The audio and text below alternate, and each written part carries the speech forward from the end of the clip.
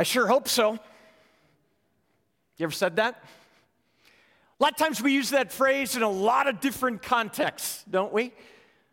We throw out hope left and right all the time. I mean, it's one of those words that shows up a lot in what we say and what we think. A few days back, I spent 5 hours on a Sunday afternoon raking all the leaves on my yard, and I got done, and I said to my family, I hope I don't have to do any more of that this year.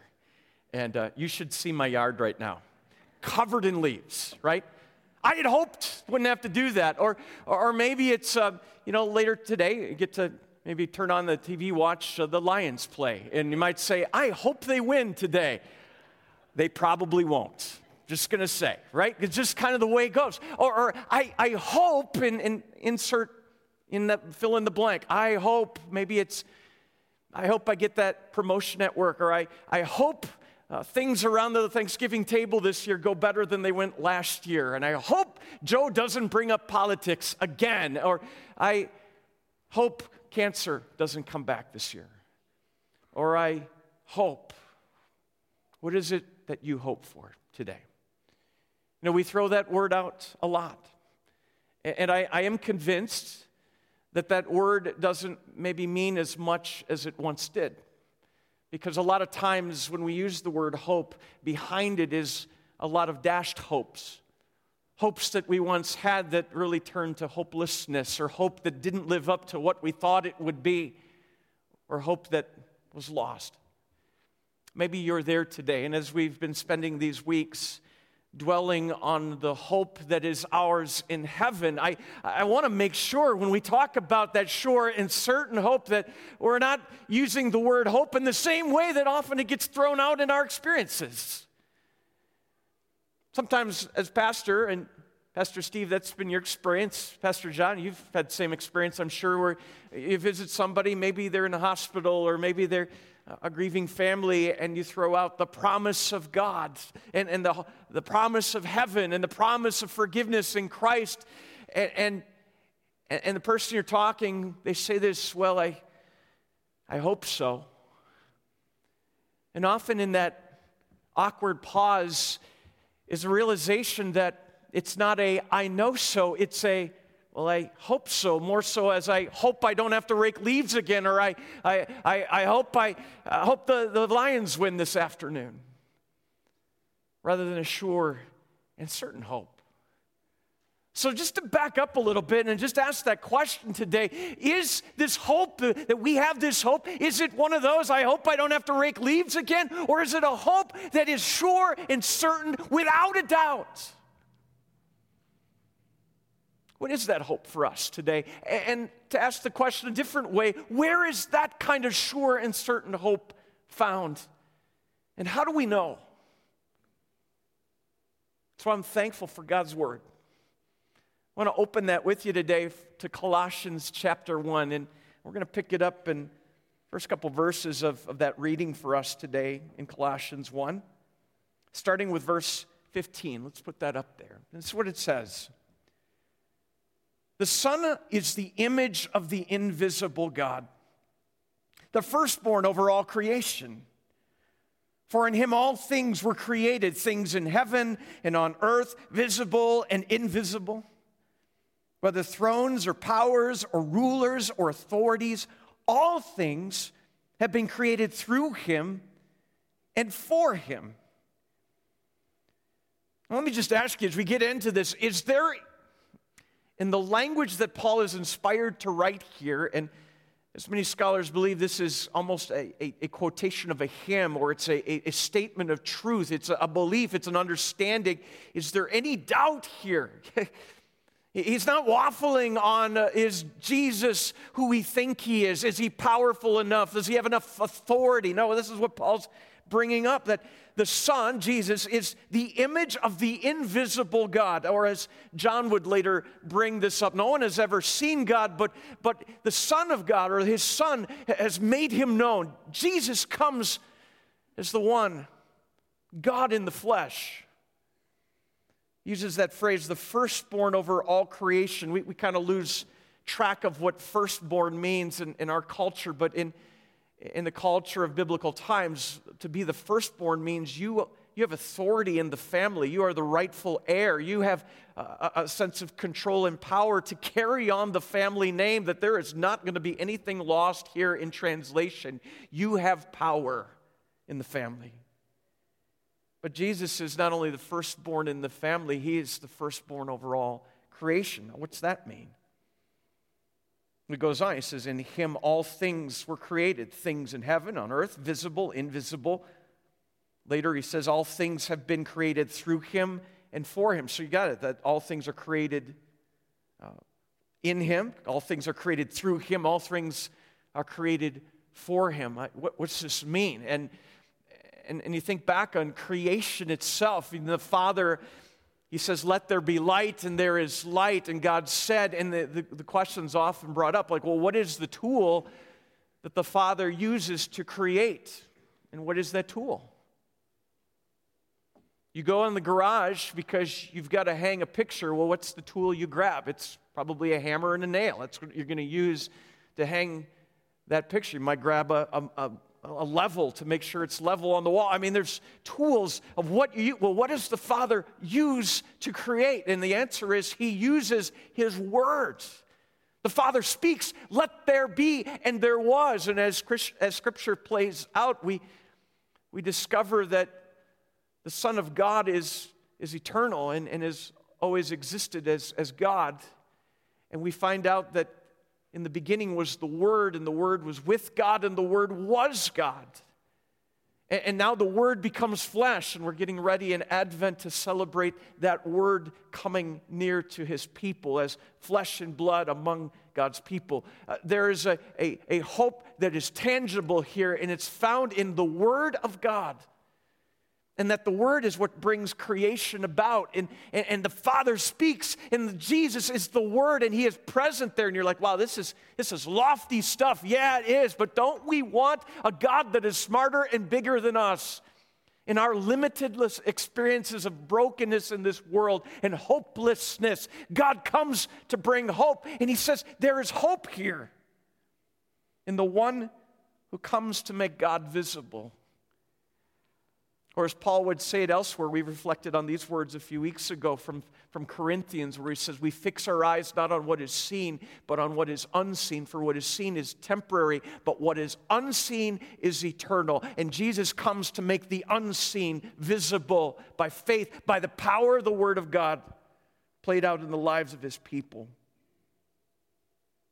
Now he goes on in verse 17. I love this. He is before all things. In other words, He's always existed. Talk about a hope-filled perspective of knowing all things and being present through all things. But it says, and in Him all things hold together. Been to Home Depot lately? Anybody? I was there yesterday. I picked up some leaf bags because guess what? I got to do more leaves, right? So it goes, hopelessness. But whenever I go to Home Depot, I'm rarely am I a targeted hunter shopper when I go to Home Depot. I go to get what I've come for, but then I do a run through and pass through of all my favorite areas of the store. I just love that place. I don't know, Home Depot, Lowe's, whatever. Just something about just walking around looking at stuff. And I went down the glue aisle. I mean, where else in this world can you find an entire aisle dedicated to glue? Home Depot, right? And crazy glue and liquid nails, and you've got Gorilla Glue and all of these things that promise to be the strongest bond, the strongest thing to hold something together in the world. And you know what? Today we're reminded none of those things are. The strongest glue is found in Jesus. It says it right there. All things in Him hold together. That's what verse 17 reminds us. Because you maybe are in the midst of a world and a circumstance and a life that feels like it's falling apart. Like I just feel like I can't keep up with my life anymore. Things at work, maybe things in your family, maybe in a marriage.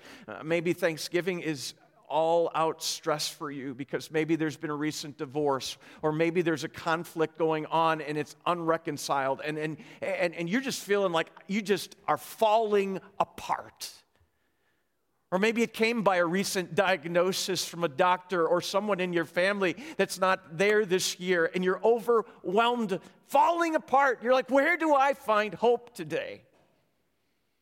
You know, Paul would write this elsewhere. I think of Romans 8, that great chapter that talks about this glue that holds all things together, where he says that nothing can separate us from the love of Christ. Neither trouble, nor hardship, nor danger, nor sword, and the list goes on. Insert problem, struggle here. Nothing can separate us from the love of Christ. You want to talk about a hope in this world? We're longing for something that will not let go, and Jesus is that answer today. In him all things hold together. Paul goes on, verses 18 to 20, he says, and he, that is Jesus, is the head of the body, the church. He's the beginning and the firstborn from, get this, from among the dead. Earlier, he was the firstborn of creation. Now he says he's the firstborn among the dead. He's the one, as God in the flesh, who comes to this broken world to conquer even death itself. Yeah, go figure then, he might have supremacy, that word that's thrown a lot these days, in the evil and the hatred of our world and the hopelessness that hatred and evil and anger brings. Jesus brings a supremacy of love and grace and forgiveness and mercy. And he does it by way of going the way of death. For God was pleased to have all his fullness dwell in him, and through him to reconcile to himself all things, whether things on earth or things in heaven, by making peace through his blood shed on the cross. And now we're getting somewhere, aren't we? Because I think if we're honest, the source of our hopelessness in this world, yes, circumstances, they can play a factor in that, but a lot of times the bigger war and the bigger doubts, the bigger fears when it comes to eternal hope is what rages inside our own hearts and our minds, the doubts, the questions, the fears. What if I'm not good enough? What if my failure is too much? If God really knows me and knows how I struggle and knows how far I've strayed and how many times I've said I wouldn't do that again, and then I do it again, and the good I'd want to do, I don't do, and the bad I don't want to do, I just continue to run to that. If God knows that about me, I really am hopeless. How can these words be true? And yet Paul goes on, he says in verse 21, he says, once you were alienated from God and were enemies in your minds because of your evil behavior. But now he has reconciled you by Christ's physical body through death to present you holy in his sight. Hear these words, without blemish and free from accusation. Christ's physical body, this is tangible, it's real, it's true. It can be known.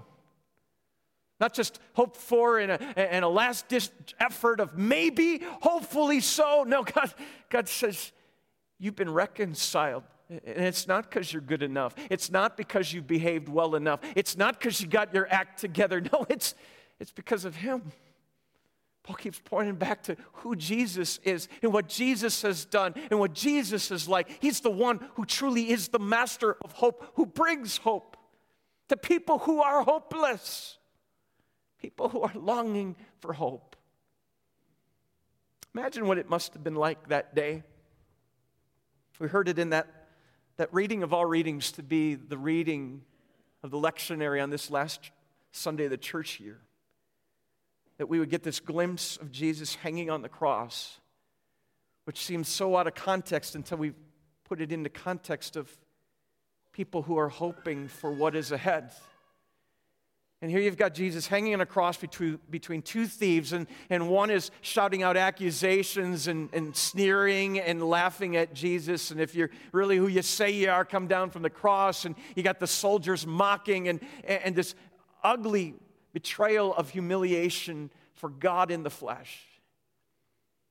And then there's this beautiful exchange that's going on with the other thief, who shouts out and he says, how dare you say that? We're getting what our sins deserve. But this man has done nothing wrong. And a simple call out of faith, Lord, remember me in your kingdom. And Jesus' words, I tell you the truth. Today you will be with me in paradise. Words of faith, words of truth, and words of promise that bring hope. Not as an end of the game Hail Mary that hopefully somebody comes down with it and I hope I get there. I hope I'm in heaven one day. No, I not only hope so, I know so because of what our God has done. And this is what Paul says in verse 23, is you continue in your faith, established and firm. Do not move from the hope held out in the gospel. The immovable, unshakable calling and certainty of being the people of God who know that the end of time and the end of life and the end of this day and the end of this service and this sermon, you have hope. And it's a certain hope. And it's sure and secure in the certainty of a Savior who lives and a Savior who comes to us today. Let's pray. Lord Jesus, thank you for giving us hope in a hopeless world. Lord Jesus, we long for it today. We're tired of raking leaves, and we're tired of raking up our problems and our struggles and our doubts and our fears. Bring us hope in this hopeless world.